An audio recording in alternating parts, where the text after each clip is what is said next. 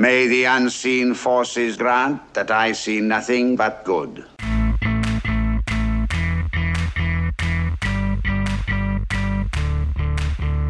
Cold, certainly. Difficult and dangerous, perhaps, but not impossible.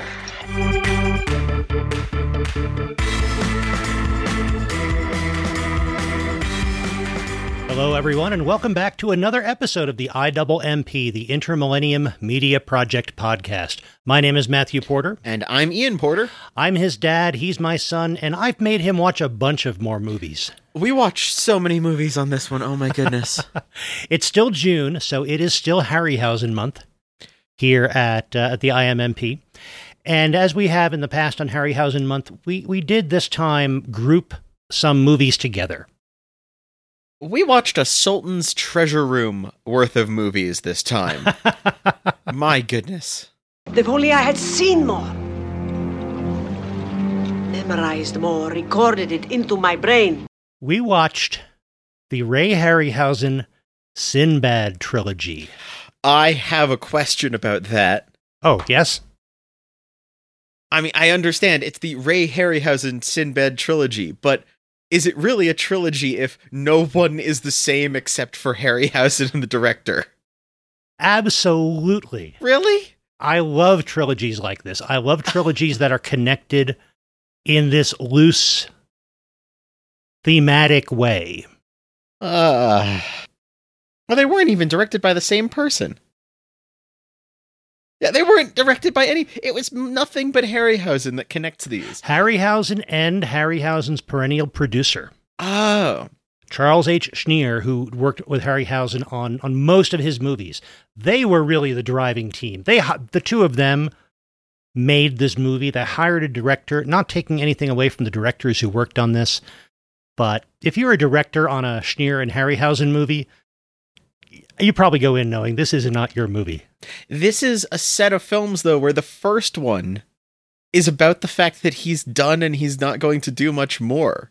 It's his seventh voyage. He's had this long time. And then the other ones don't acknowledge that and keep going. I'm sorry. I am so used to having so much more consistency across movie franchises. I am tainted by things like the MCU, I admit, where calling this a trilogy feels off. Just feels off. I don't even need them to actually have connected stories or anything else. I just need them to say, oh yeah, that guy? Yeah, he left 2 ports back. Then you're fine. You've acknowledged that the other one existed. I'm okay. Oh. You don't even do that. You want Sinbad to be more like the Dread Pirate Roberts. Yeah. Of course, it's a different person, quote-unquote, playing Sinbad each time because the previous Sinbad retired somewhere. Exactly. I like that, but I can kind of get away. I can kind of deal with that. I'm even fine with recasting. If you want to say, no, these are all the same Sinbad, fine. But you make Sinbad 2 reference, I still wish I had that sword I used last time. Like, nothing. Nothing.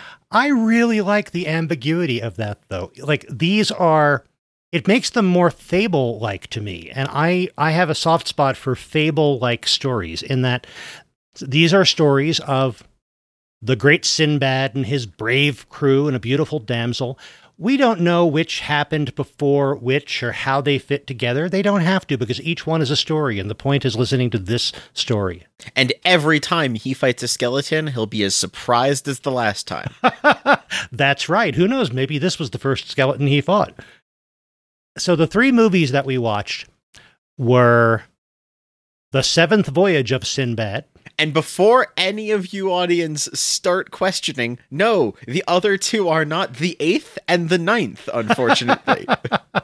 Well, you see, the creator went back 20 years later to create episodes 1 through 6.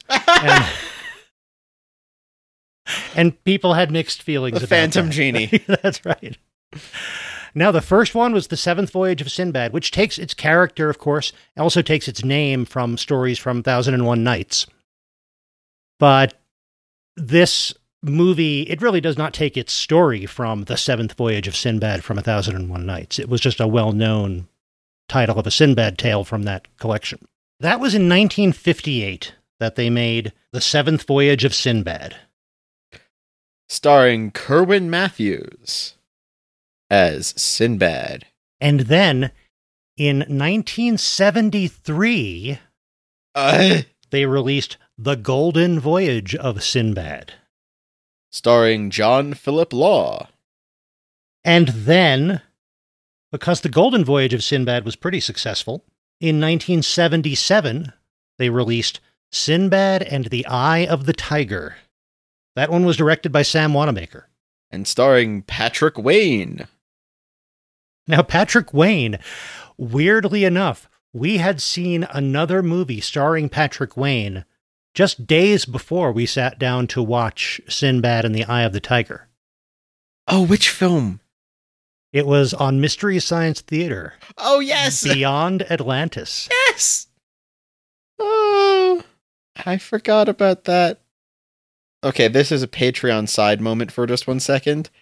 I need to know whatever this thing called Tic-Tac-Doe is, because it keeps popping up on the guy's Wikipedia page and nothing. Oh goodness, it's a game show tic-tac-toe for money. Oh, sounds like we might need to watch some game shows for Patreon bonuses. We might have to, because it pops up as like one of Patrick Wayne's starring achievements multiple times, it seems. He made a number of movies, but I mean, he was the son of John Wayne. Grew up in Hollywood. I have a feeling that a lot of his career was the celebrity of being famous for being famous, but he did make a number of movies and some TV, I believe. Okay. But all I know him from now is Beyond Atlantis and Sinbad and the Eye of the Tiger. That works. And that's another thing that kind of disconnects these three movies as a trilogy is the very long gap between the first and then the second and third. It's a huge gap. And ironically enough, Harryhausen's style staying consistent across them does give them a cohesion. It does make this, it's like you kind of know what you're getting into. Having that long distance of cinematography shifting a little around it means it's easier to pinpoint what makes Harryhausen work. Feel, not just look, what a look of a Harryhausen work is. The feel of a Harryhausen work is more noticeable when all of the other things around it are moving a little across these. I like that. It's like what stays still. You can tell the core. And your reference to the feel of a Harryhausen movie, I think, is so right, because the physical nature of the effects that he created, really, it does seem like a feeling, not just a look. Mm-hmm. It makes the movies feel a certain way. And you can tell that the movie from 1958 was shot at a different time with different technologies, different approaches to filmmaking than the ones in the 70s. And yet they feel that in that consistent way because they are Harryhausen movies. Maybe it's just my reference points in terms of the media I know, but there's something about Harryhausen works that are the most video game-like in movies I ever find, because there's times when your character will get to something and the entire scene will shift in order to be prepared for the next display here. And there's something very like walking around the open level until you hit the trigger point that will start up a cutscene or begin a boss fight kind of feeling to Harryhausen stuff. That's just how my mind interprets it. But I love that because a lot of other things don't do that well. And I still get that same like tension curve out of Harryhausen's work as I do in a good game like that. That's interesting. And it's a little bit ironic because what I've heard is that Harryhausen, not a fan of CGI in movies, not a fan of the kinds of effects that took over from the physical stop motion effects that he created and loved. And that's typically, you're going to have some resistance to whatever's taking over the craft you've perfected over decades. But you're right. There are ways in which he had similar things that he had to do as a filmmaker, as an effects creator, to what had to be done in video games and the like, in terms of preparing to fit this into the narrative and into the visuals. It makes me think that if someone's going to make a Legend of Zelda story as a movie, you'd be very, very well it'd be a great idea to sit down with a bunch of Harryhausen works and get a feeling for how you do that dramatic reveal of a creature and a fight against it. Because even if you aren't going to use the same method of creating the monster, you should follow that pattern of how you approach putting it on screen. I trust Wes Anderson to do that when he goes to make the Zelda movie that I really want him to make. What did you just do to my brain? A Wes Anderson Legend of Zelda movie? A giant cutaway dungeon. You just submitted the idea of a giant cutaway dungeon scene. I don't know what to think anymore. I'm melting here. What have you done? We're going to have to go back and make a list of all of the movies that we have declared that Wes Anderson should make, as we've made this podcast over the last 4 years. But yeah, I want Wes Anderson's Legend of Zelda with Ray Harryhausen-inspired special effects. I mean, I would have expected you to say Animal Crossing for him, and now I'm trying to think of what terrifyingly high-action octane director you need to do an Animal Crossing film instead. From the team that brought you the Fast and Furious comes Isabelle, an Animal Crossing story. Justin Lin's Animal Crossing. Exactly. That works. It works too well. And all 3 movies were shot using Dynamation, which is their trade name for Ray Harryhausen's method of creating these movies with the multiple composites and the mixing of live action and stop motion. Every time I learn more about Dynamation, it seems more and more like the technique that Douglas Trumbull was trying to create and perfect for the Starlost and didn't. That moving green screen live matting kind of situation. Now, I think he was trying to do it, Trumbull was trying to do it much more quickly, much more cheaply, kind of live on a TV budget. But still, what it was trying to achieve, I think, is very similar to what Harryhausen was achieving decades earlier in movies like The Seventh Voyage of Sinbad. Yeah, he's kind of Trumbull was trying to make a portable pocket Dynamation in that sense. Now, I don't know that we need to go through each one of these 3 movies in detail.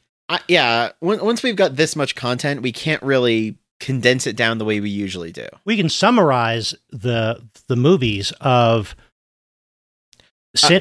May I try? Please. Sinbad gets tricked by wizard, frees small genie, size-changing shenanigans. Huh. Yeah, those are all elements that are contained here. Okay. No, that's on first movie. Oh, I was trying to think of a summary that would apply to any of the movies. But yeah, go ahead. What's your summary of 2 and 3? Movie 2, Golden Voyage of Sinbad. Sinbad gets tricked by wizard, frees ancient knowledge, Pokemon fight ensues. And the third movie, Sinbad gets tricked by evil witch lady. Oh wait, no, I got that wrong. Did I? Yeah, witch lady was in the third. Yeah, witch lady was in the third. Okay, that's right. No, I got my middle thing wrong. The Guardian of the Shrine was from the third movie. That was the ancient knowledge. Oh, got it. Well, I thought you were talking about the map that they had to get in the second movie. You see, there's a lot of overlap. There's a lot of overlap. I had an entire bit planned. Okay, now my failure to do the bit I had planned has become the bit. These movies are blending together in my brain. I can't keep them straight. The second one is the one where the guy falls into the jacuzzi. Yes. The magic jacuzzi. The magic jacuzzi. It has underlighting effects and everything. In all 3 of them, magician creates problem. Sinbad and his crew have to sail to some difficult far-off place to solve the magician's problem, or to get the magician to solve the problem. They fight various giant monsters, including, of course, skeletons. They watch giant monsters fight each other, and they succeed. And there is a beautiful woman who is either the person who is jeopardized by the magician's scheme, or is a family member to someone who is jeopardized by the magician's scheme, or who has some special power or destiny that makes her instrumental to solving the problem. And in every one of them, Sinbad either already is madly in love with this woman and going to be marrying her, or falls in love with her over the course of the movie. Yeah. Movies 1 and 3 start with Sinbad to meet or marry the love of his life, to whom he is engaged or about to become engaged. In the second, he doesn't have a woman at the beginning, but he meets a slave girl who is prominently figured in one of his dreams about the problem that's going on. So he buys her freedom and takes her with him on the adventure. We can't really, we can kind of summarize down these movies. I want to do something. I want to compare our Sinbads. Yes, I've got a whole list of things that we should compare. Okay. The first of them is the Sinbads. How do you feel about these three different Sinbads? Okay, interestingly enough, the on-screen charisma of your Sinbad is oppositely proportional to how memorable the rest of his crew is. In the first one, he is pure action swashbuckler. He is absolutely like, huzzah, I'm here. I know how to deal with that. I can do it. He's absolutely that kind of action figure character, you think. The strong-jawed 50s movie hero. Could have been a Western, could have been a medieval movie. Here it happens to be an Arabic adventure sorcery tale. Same kind of character. And his crew, honestly, outside of his first mate, it doesn't do much. They are kind of generic in the background. The second movie, he is absolutely the lead singer in a band. Yes. But everyone else in this movie, which the second film is remarkably... it gives off such massive docudrama about the rise and fall of a music group. This absolutely has the band on a road trip going on tour kind of feel. Sinbad behind the music. Exactly. Sinbad is absolutely the lead singer, but everyone else gets little scenes to be about the fact that they're getting dragged around by this lead singer, and none of them are quite happy to be there. The second line in my notes about that movie, prog rock band. Yes. Sinbad is frontman. His buddy Rashid is the bassist. Yes, absolutely. And Rashid, he's a good first mate, best friend kind of character. Oh yeah, they even pick up a very, very lazy drummer on the way. Yes, they do. Haroun, who is in that second movie, he's fun. He is the son of a merchant, and the merchant is paying Sinbad to take this kid off his hands and give him something to do, take him on this voyage. The third movie is honestly, he is not the greatest Sinbad. I'm sorry. That's the Patrick Wayne version. Patrick Wayne, you're not the greatest Sinbad. This is a little bit too much, your Uber Eats driver Sinbad will be arriving in X amount of minutes. He's kind of there to bring a bunch of other characters to places so that they can be kooky where they're going. Yeah, he is not the most memorable of all the characters. No.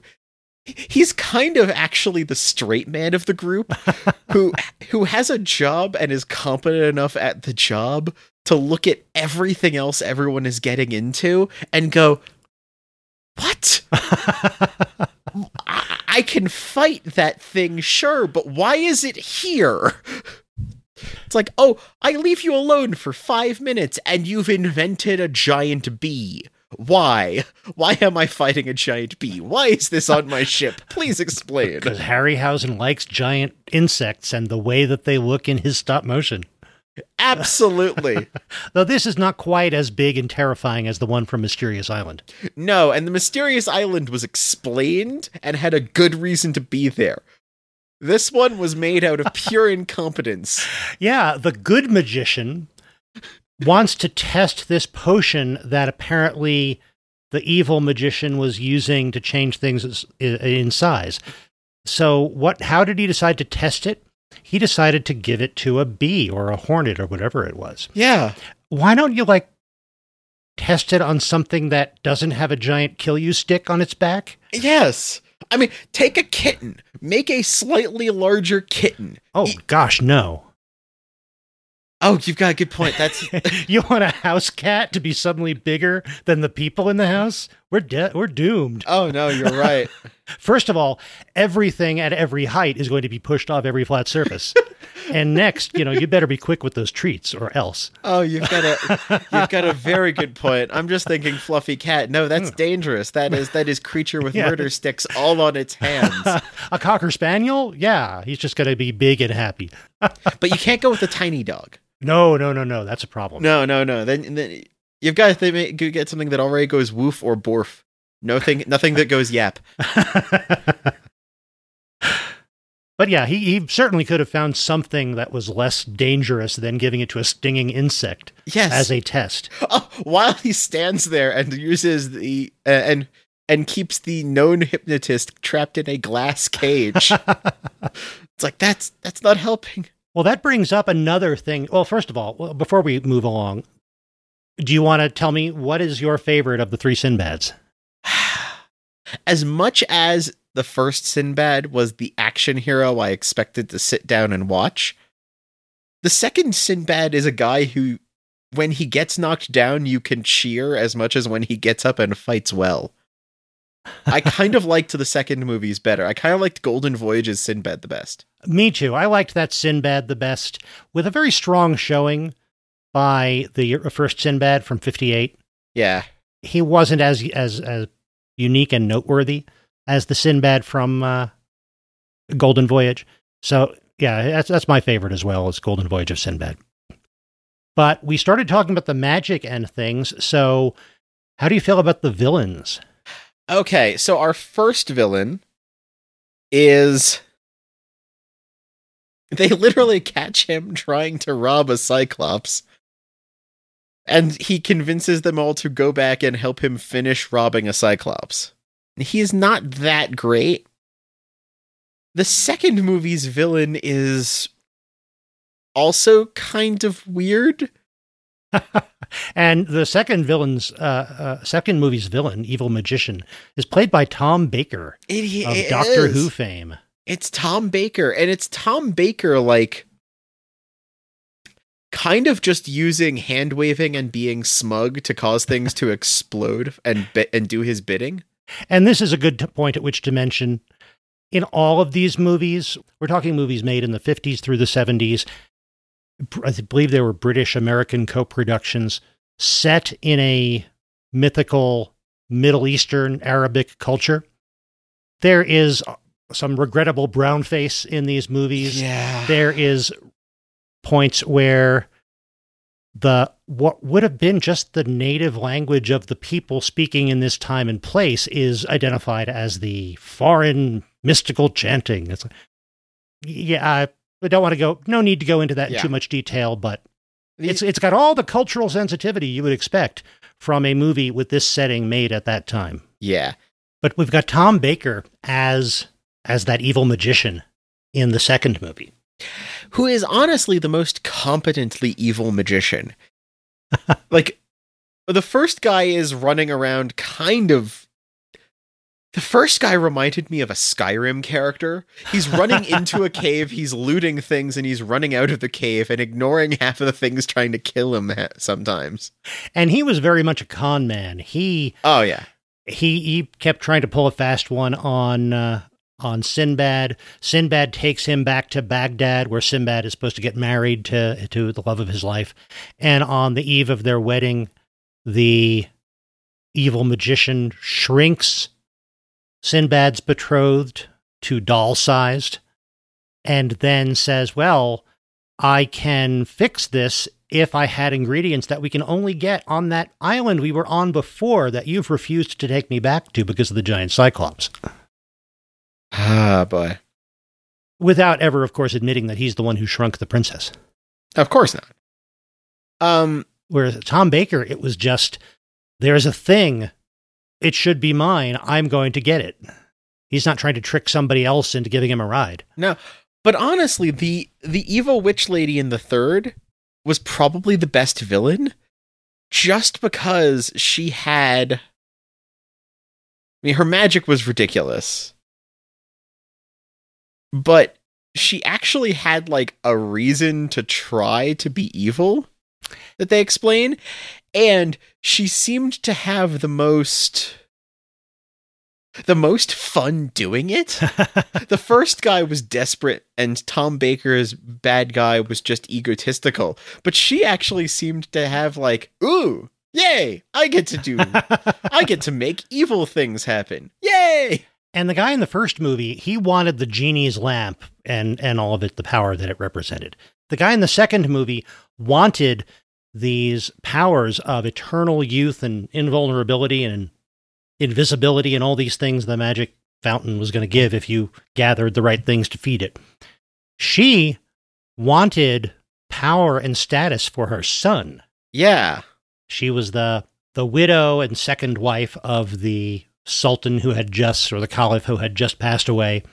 And unless his first, if the first son, who was not hers, wasn't crowned within a certain number of months, then the second son, her son, would take over. And so she turned the first son into a baboon, excuse me. Yes. Yeah, that's the thing. It's like the other two are like, there's something very like, okay, I can understand what you're doing. She's like, allow me to court politics via transformation magic and the creation of giant brass golems. It's like, that's actually kind of cool. I like you better as a villain for being at least interesting. You can hold a scene on your own, more so than the others. How do you think about the way that magic was portrayed in the three different movies? Well, let's see. We've got the first one. He had kind of an entire apothecary shop going on. Yeah. A lot of jars, a lot of mixing, a lot of the same smoke effect, and a giant, I can only describe it as a tanning bed needed to restore someone to their actual size when shrunken. Tom Baker's is a little bit more flashy in some ways. He's got a lot more like point and explode and a lot more like, oh, that thing comes to life now. Whoop. And Tom Baker's was a very dark view of magic. The first guy, you're right, it was a very potion and smoke bomb based, very knowledge-based kind of magic. Tom Baker's, it was a raw, visceral. He had to give blood every time he wanted to do magic. Every time he used magic of any kind, it drained years from his life. And you can see Tom Baker, the makeup that they're using, aging him by decades by the end of the movie. He was like putting it all on the line because one of the rewards he would get if he succeeded was eternal youth. But in the meantime, he was literally having his life drained away by this magic he was using. To use D&D terms, we've got a wizard, the studied magician, a warlock, who is given magic by something else out there, and the third one, she's kind of actually more a bard, and her son is an artificer, because they're kind of making things and going around just using bits of the magic they've got. She's using a potion to grow things or shrink things. She's using it as like the way to start up a mechanical heart, but you've got to build and bake an entire mechanical man first and then like jumpstart the engine and put it inside. Yeah, it is a very physical mechanical kind of magic they're using in a way that is even more so than the first guy's potions and such. The first guy would make a magical potion, but the entire potion is magical. And the second guy would make something happen, but it cost him something. Hers cost her something, but you could probably take the magical part out of whatever she made, and you'd still have something she could hit you with. And she had shape-changing magic. She changed her son's rival into a baboon, changed herself into a bird so she could go spy on things, changed her size. But yeah, the biggest piece of magic they do, you mentioned, is the Minotaur. This bronze minotaur with a clockwork heart that her son made and that they animated by magic. And throughout most of the movie, he's just a magical outboard motor. Yes, he absolutely is. A magical Evinrude. Because he's rowing the metal boat that they're using to pursue Sinbad. He's rowing it very well. He's turning one crank and moving 6 oars. But still, that's a lot of work to create something to make your boat move. Yeah. And that's the real disappointment for me, is that we never really see him fight anything. We see him spear a few sailors whose boat was rammed by the metal boat and were stranded in the water. But they set this up. You just know there's going to be a big fight between Sinbad and his crew and the Minotaur, and we never get it. The last thing he does is open a door to this third act, or to the final act. Yeah. I did love Minotaur, though. I will give Tom Baker, magician, one thing. When he summons an evil creature, we do get the rare instance of claymation, or Harryhausen animated Sinbad, when Sinbad has to jump on a creature's back and fight it. That was pretty cool. His magic resulted in some very awesome scenes, but I liked her magic the most. There are some bits of the Tom Baker magic with his homunculus where they use the claymation and such. It reminded me of the 20 Million Miles to Earth. That we watched last year for Harryhausen month, with the creature from Venus that we got to see grow, and it's walking around on the guy's table for a while. Oh, yeah. It had a similar kind of feel to that in some ways, and I liked it. It is good. But yeah, I liked Tom Baker's magician, his evil sorcerer, the best of the three. Okay. But the others, they each had something going for them. That makes sense. And you're talking about D&D. I did, when I first saw this movie, tried to construct for a homebrew RPG a magic system based on what I saw in The Golden Voyage of Sinbad. Oh, goodness. With this draining of life force and this trade-off of magic, and you're racing against the clock if you're trying to use powerful magic. It was fun. I think I got somewhere. I realized that it was never really going to be of any use unless a player decided to have a player character using this kind of magic, and I never had a player interested in that kind of magic. Oh. But I don't know. It would be a fun way to build that into an RPG. It would be. So we mentioned that each of the movies had a damsel, had a lady who, in 2 cases, Sinbad was already in love with and was going to marry. In one case, gave her freedom and seemed to fall in love with her over the course of the movie. How do you feel about those 3? Okay. Best damsel is the first one. It's the princess who gets shrunk tiny.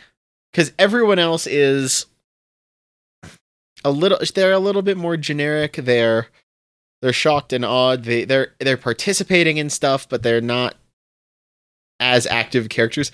She was just like, nope, I'm here, I'm doing things. She even gets an action scene towards the end herself. In some ways, her character was a very 50s kind of character. Yeah. And yet, the way that she was written into the story, and the fact that she was a tiny person for most of the story and could go places other people couldn't and things, it gave her a role in the story that she wouldn't have had were she just someone to be rescued or protected. Yeah, the princess in the third movie is honestly there to exposition a lot. And in the second film, the band goes on a road trip film, she's important at the end, but she's almost more MacGuffin-like in that sense. In terms of her utility, she's an object to be unfortunately used during one scene to get them out of a jam, instead of being treated as much like an autonomous character as I think she could have been. Now, in terms of who played these, in the first movie it was Catherine Grant playing the Princess Parisia. In the second movie, it was Caroline Munro, who was in so many fantasy and science fiction and horror movies in the 70s, and in a movie that we've seen previously for the podcast. Spy Who Loved Me? That's right. She was Yes. the bad guy's helicopter pilot, I believe. Yes. Not the Russian agent that that Bond was working with, but one of the I'm pulling up the cast list. Naomi. That's it. yes. Yes. So, and I'm sure this is not the last we've seen of Caroline Munro. Yeah, it looks like she's going to pop up more. If we ever watch some of the Edgar Rice Burroughs adaptations from the 70s, she'll show up in at least some of those. And then in the third movie, Princess Farah was played by Jane Seymour. And we've seen her in a previous movie for the podcast as well. Oh. Okay, which one is that? She starred in Somewhere in Time. Oh! A different kind of role, huh? Very different. Oh my goodness, that was her. Yep. Oh, oh wow. So I think all three of them were great. All three of them had interesting kinds of characters. Jane Seymour is just a terrific performer. This means we've got to watch something else with Catherine Crosby in it. I think we will have to. Okay. I think she was in Anatomy of a Murder. We Yes, might have she to watch was. that at some point. But yeah, as far as the character and their role in the story, I think that the princess from the first movie was the best. Yeah, I mean, it's a small part, but it's got a lot of impact. I had to go with that. The setup's right there. I had to go with that joke. What's that famous line? You know, there are no small roles, only small actors. Yes. Well, She had to be both. Like, she was just far. There's no small roles. There's just really far away from the camera on a giant, oversized pillow. They designed an entire separate soundstage to get one scene to work. yeah, I'm glad we had these on the Blu-ray with all these extras because, yeah, there was some fascinating stuff they did for the size changing. Tangenting on the extras on the Blu-ray, they made an entire song for the first one, which is the most wild thing ever because it is the most tone-deaf thing to the movie I've ever heard. I have never heard marketing that is obviously not watched the thing it's marketing that hard. Yes, the song Sinbad may have been bad, but he's been good to me. This sultry, jazzy torch song about this scoundrel Sinbad. Meanwhile, the movie is all about what a brave and loyal hero he is, devoted to his bride-to-be. These are different characters These are in the different movie characters. versus the song. It's wild. It's like they want you to play this in the theater in your lobby to promote the film. And it's like, that will just confuse your audience. What in the world? Okay. But yeah, the bonus features are excellent because you wind up running into crazy stuff like that. Well, we talked previously about Sinbad's crew a bit. He always had a first mate who's kind of sometimes a little comic relief, sometimes pointing out to Sinbad when he might not be doing the smartest thing. Any particular thoughts on those guys? Okay, first movie's first mate is kind of a beleaguered guy at a job. Second movie's first mate is absolutely the bassist of the band and is absolutely starting to lose patience with Sinbad's craziness. Third movie's first mate is absolutely is causing more chaos than anything else. He is part of the problem, not the solution at times. Because he spends more of the movie actually antagonizing members of what's supposed to be Sinbad's group by not getting the point. It's like, no. The prince got turned into the baboon. But baboon! Oh, come on, dude. That's an entire long scene where he's not getting it. The prince is there writing on the walls, and his response is, wow, they taught it to write. It's like, no, you fool. So then he writes, I am Kasim.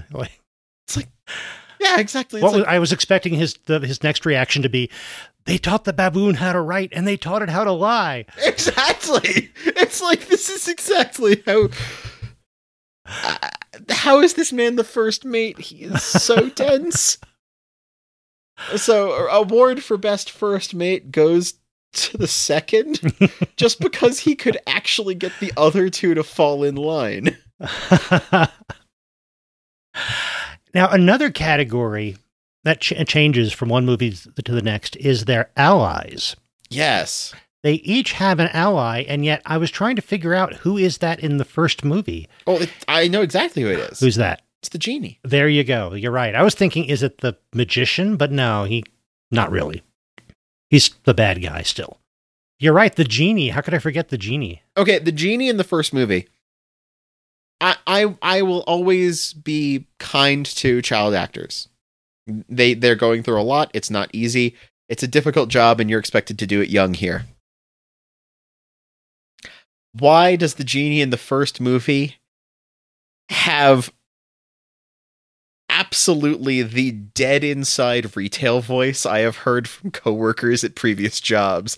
It's like, I'll see what I can do. He's just like, I have been doing this. He somehow captures, I've been doing this for so long, I'm no longer surprised with what any of you mortals try to come up with.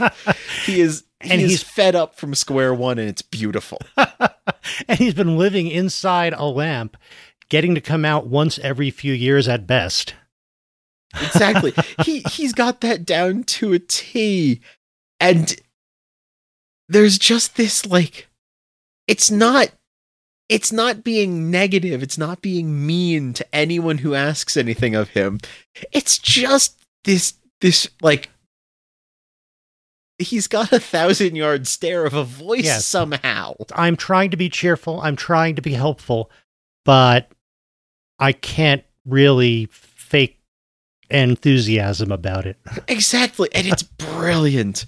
It's absolutely brilliant. And spoiler alert, I guess, when he winds up getting to join the crew and leave on the boat at the end, there's absolutely a, oh, sweet, I can love the job again.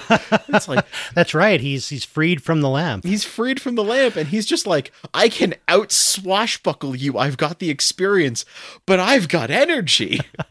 And there is that great scene where the tiny princess gets to visit him inside the lamp. Oh, yeah. Because they don't know the magic words to get him out of the lamp, but they need some information. And that is a fun scene because it's interestingly shot. It's fun to see those characters interact. And it's fun to see the genie react to something that has, like, never happened before. There's a beautiful lady who's come and visiting me in the lamp. No one comes here. I go there. What do you mean you're here? What? Who's the? Okay, that's the thing, though. I can figure out who's the ally for the third film. Who's the ally for the second? I think the Vizier. Oh, he's kind of the Vizier is the, like, rightful owner of the magical items that need to be collected and that Tom Baker's sorcerer wants. The guy in the mask that reminds me of the kid with the golden mask from the Arthurian movie. Yeah, Excalibur. Yeah, he reminds me of the outfit from Excalibur, and he just immediately was like, I don't trust you because of that.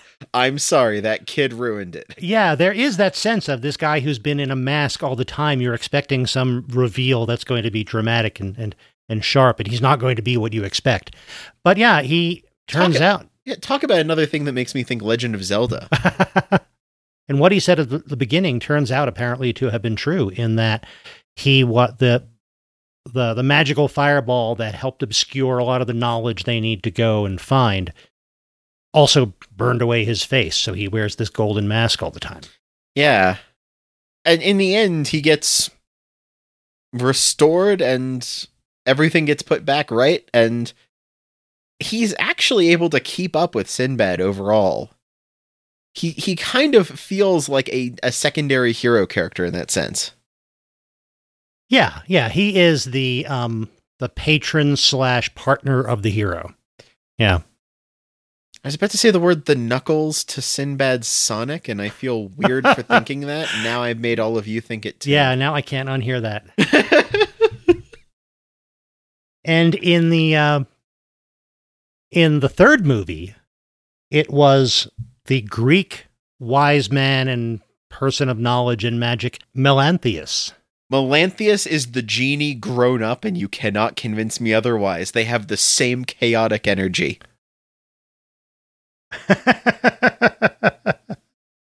And Melanthius, played by Patrick Troughton, another Doctor Who.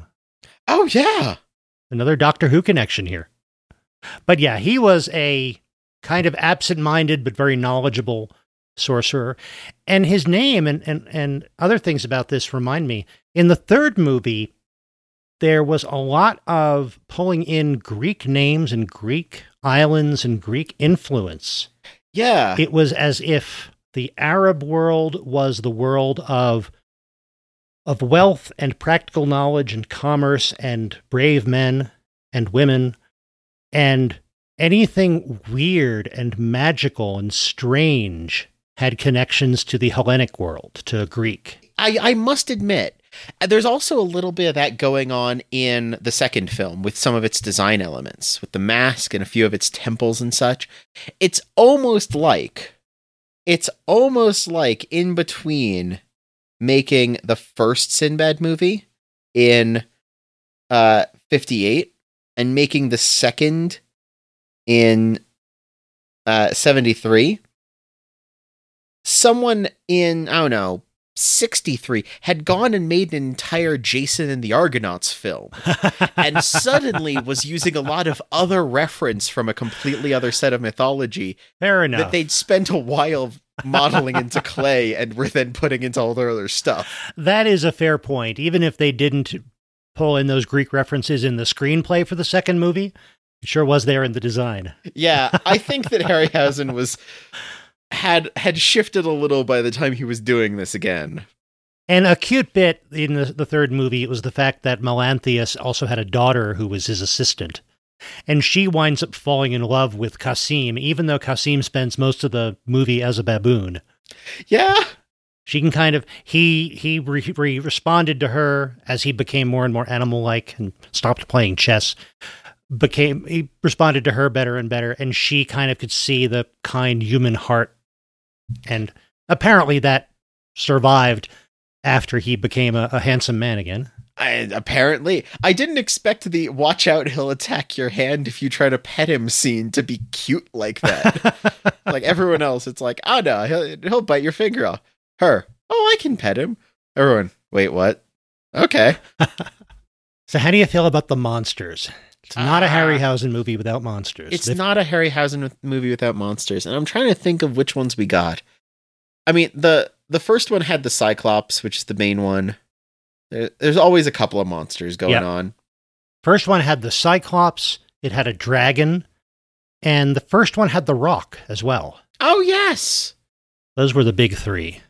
Honestly, that dragon was a little odd. Yeah, the dragon was kind of an escape room puzzle. It was. And if we do, the big monster versus monster fight is Cyclops versus dragon.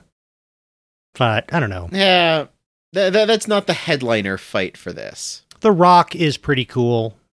The Cyclopses turn out to be kind of interesting characters at times. Yeah, they actually have the most personality of any of the monsters we see. But I think they really upped the game in the second movie. Yes, where we get monsters like the animated ship's figurehead. Oh, yes. The animated figurehead, we've got and the Kali. The Kali figurine, that's the one I'm trying to think. That's really the iconic monster, an iconic image from that movie is the animated, multi-armed, sword-wielding Kali. And then our monster versus monster fight is the bad guy forces represented by the one-eyed centaur and the griffin on the good guy forces duking it out. And this is where you get things like claymation Sinbad coming in and stabbing at the centaur creature and fighting it off. Yeah, that really did have a Pokemon the Movie 3 kind of vibe, didn't it? Yeah, I mean, that honestly, you could throw Entei in there and it wouldn't have been too weird. And then the third movie, well, we've got the Minotaur. We talked about the Minotaur already. Mm-hmm. We also have...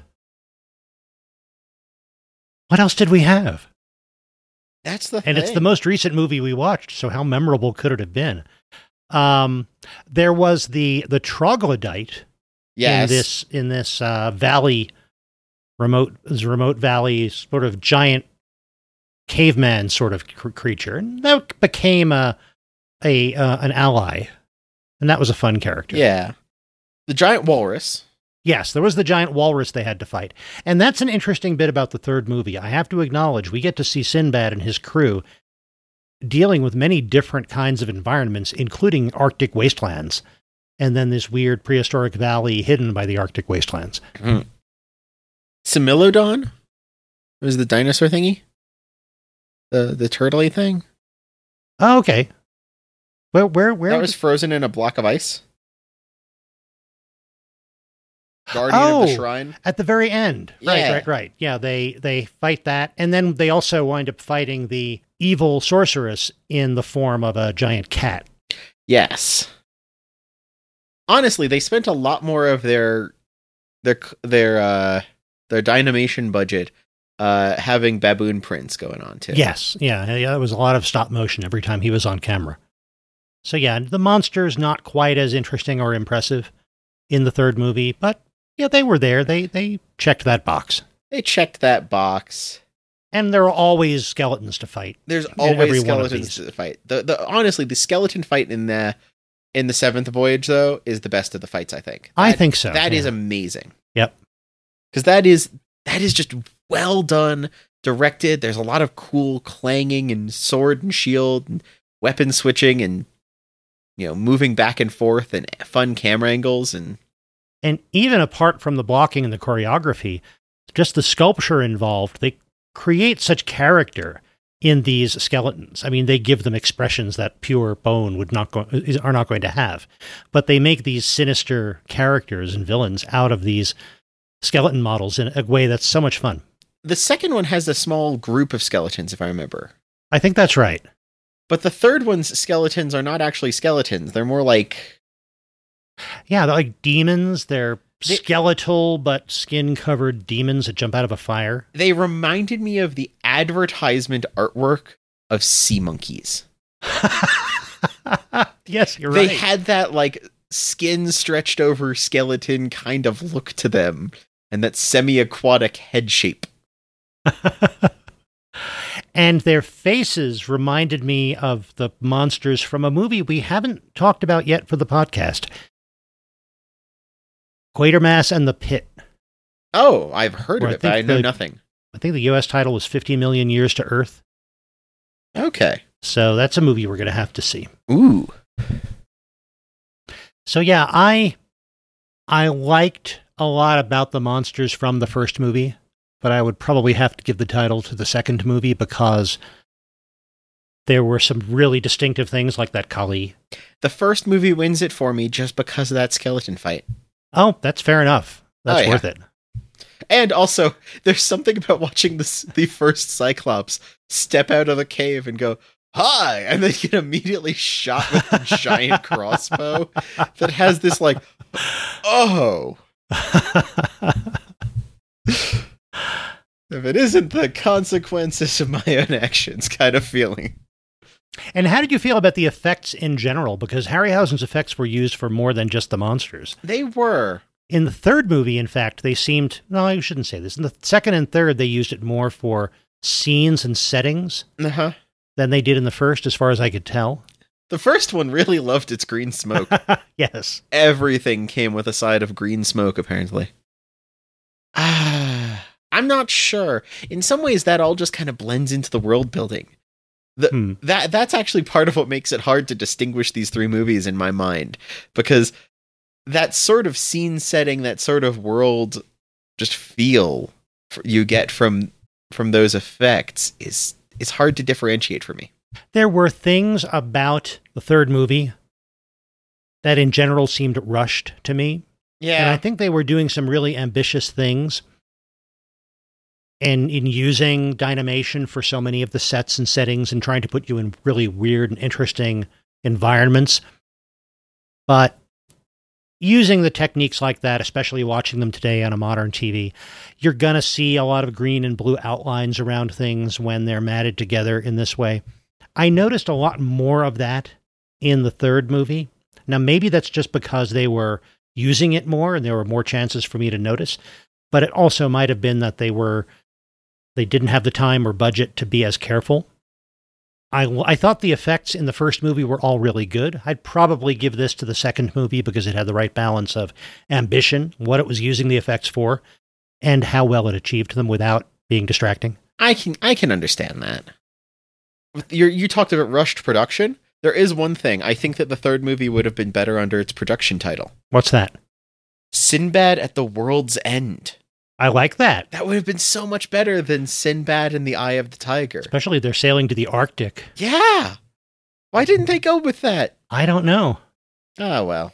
So the other thing I tend to compare these movies on is just their tone. What was their approach to Sinbad? How did they want to feel? So we've got swashbuckling adventure. We've got... the second one's kind of odd. Because he kind of stumbles into things. Hijinks.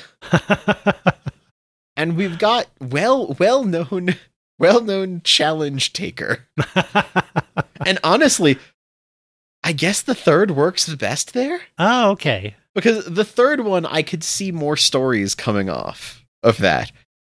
The second one has too much hubris coming down the path at him. He's gonna not succeed too much, and I kind of know that's coming. The first one's swashbuckling is fun, but you have that too often, and it's gonna become samey. So I could actually watch more of the third version continue on if they wanted in that sense. Oh, for me, it's the second. I think the first was cool, but it was very much of its time, and it wouldn't make sense trying to make more of those even 10 years later. But like the first one, the third seemed to me that he was a little bit portrayed as being a little too hyper-competent in that way. Yeah. And the second one, like in the first and the third, his first mate and his crew, they always seem to have no doubt that that the captain is going to lead them to victory and success and fame and fortune, and then feel terrible when some of them don't make it. The third one, the second one, there was more often this sense of, okay, Captain, if you say so, I'm not sure this is a good idea, but you're in charge. And somehow that was a more interesting sort of character to watch and a more interesting set of relationships to watch. Yeah. And the fact that it wasn't, we were coming in the middle of a story, like we are in all of them, the saga of Captain Sinbad, and yet it wasn't Captain Sinbad is done with adventuring and ready to settle down, which is kind of how the first and third movie were. I see what you mean. So I could see there's a lot to like about that third movie, but for me, it's the second.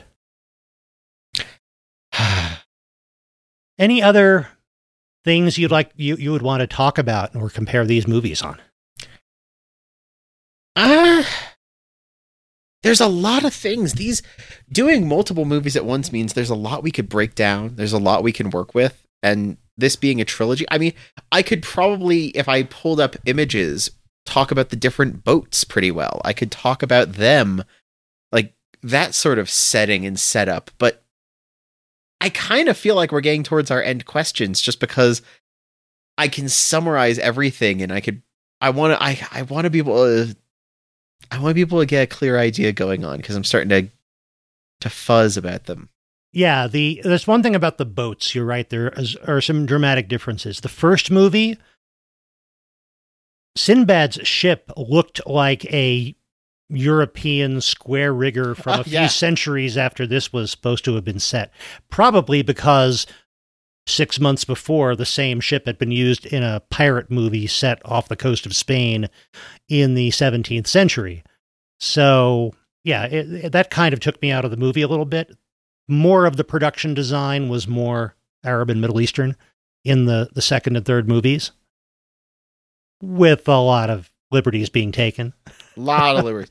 But not that first In ship. the third movie, they actually do show shipmates doing ship maintenance. Yes. They actually show proper, like, what do you do when you're sailing from point A to point B? You fix the boat.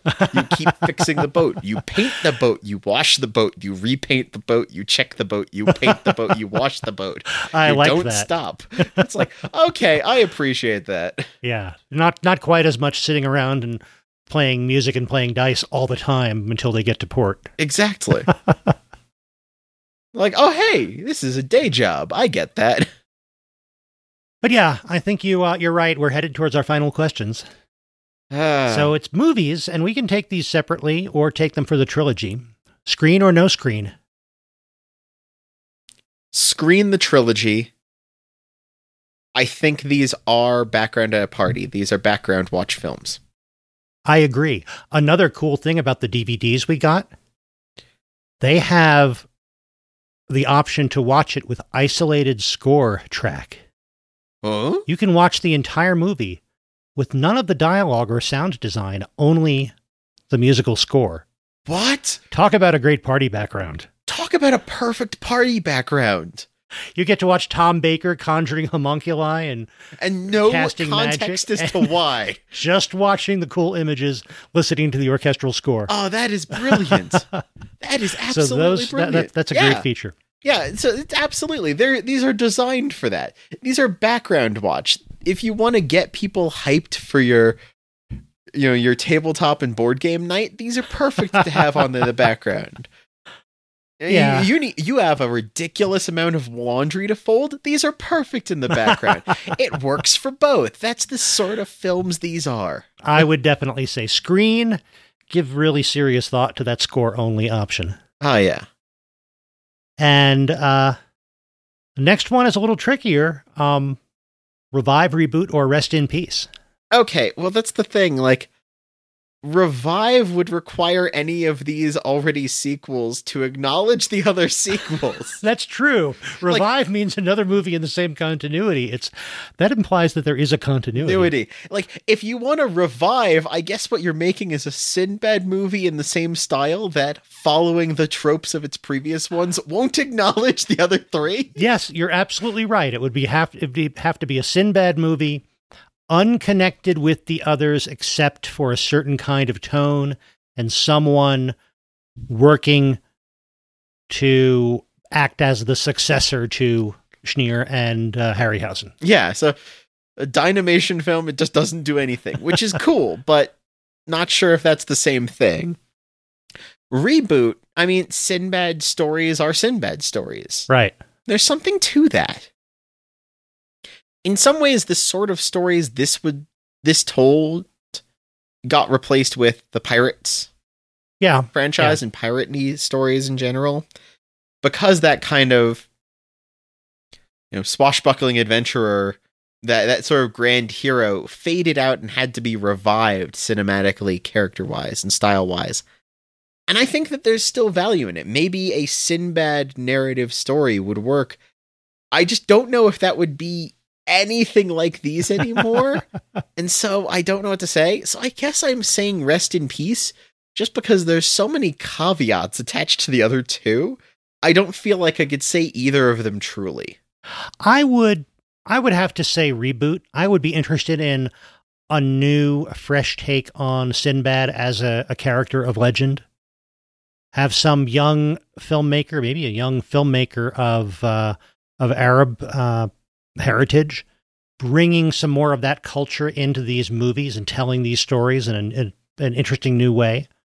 I would like to see more stories about Sinbad, but I don't want them to be attempting to be more Harryhausen style Sinbad stories.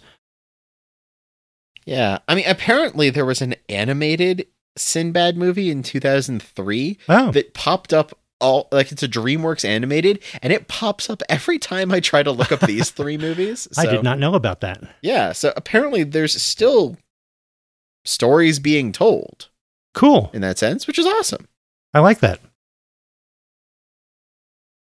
But it was fun watching these. It was. I've been looking forward to these, as I'm looking forward to all the different parts of Harryhausen months as we do them. But I knew that this as a set contained some really fun scenes, some fun characters. So I was glad to get to show these to you. I enjoyed, and I thank you, because this was... When you told me we were watching 3 movies, I gawked, because I'm like, that's going to be so much more watching time. That is... I mean, when we watch a TV series, we stretch it out. This was a little bit more compact. That was going to throw me, but once I was partway through the second and I started realizing, oh, there's comparisons to do. This is a bit more of a bracket. We can put these against each other. I saw what we were doing and I liked it. So, and I knew that was going to throw you when we were putting on the second movie. And wait, who's this guy? Oh, that's Sinbad. That's not Sinbad. The other clean-shaven guy from 1958 was Sinbad. They are so different, and yet they're the same filmmaker's takes on it. Yeah. So, yeah, that was fun. So thank you very much, everybody, for listening. And we were going to be back in a couple of weeks with more tales of the 20th century media as we leave Harryhausen month and move into July. In the meantime, Dad, where can they find you online? You can find me most places as by Matthew Porter. So that's by Matthew Porter on Twitter, at bymatthewporter.com, and you'll find links to other places. Also by Matthew Porter on YouTube. And Ian, where can people find you? I can be found on Twitter as Item Crafting, on Twitch as Item Crafting Live, and at itemcrafting.com. And you can find the podcast on Twitter as IMMPcast. And you can find us at immproject.com. That's where you'll find links to all of our past episodes, including the shows that we've mentioned over the course of this episode. And you'll find links to our contact page. We'd love to hear from you. Do you have a favorite Sinbad movie? Are there other Sinbad depictions that we should consider? Yeah, let me know how excited you are to know that the troglodyte model will return in a movie I know we're going to wind up covering at some point. No question. And you'll also find a link to our Patreon. If you can support us there, that'd be wonderful. And if you do support us on Patreon, you get additional audio content every month, things that don't entirely fit in with the regular podcast feed. And if you join us on Patreon, support us at the IMMP Movie Club level, you will get a mystery DVD showing up in your mail periodically, something that would appear in a future episode of the IMMP. You ever wanted to experience what I do of getting a random new thing to watch and being able to experience it for the first time? This is it.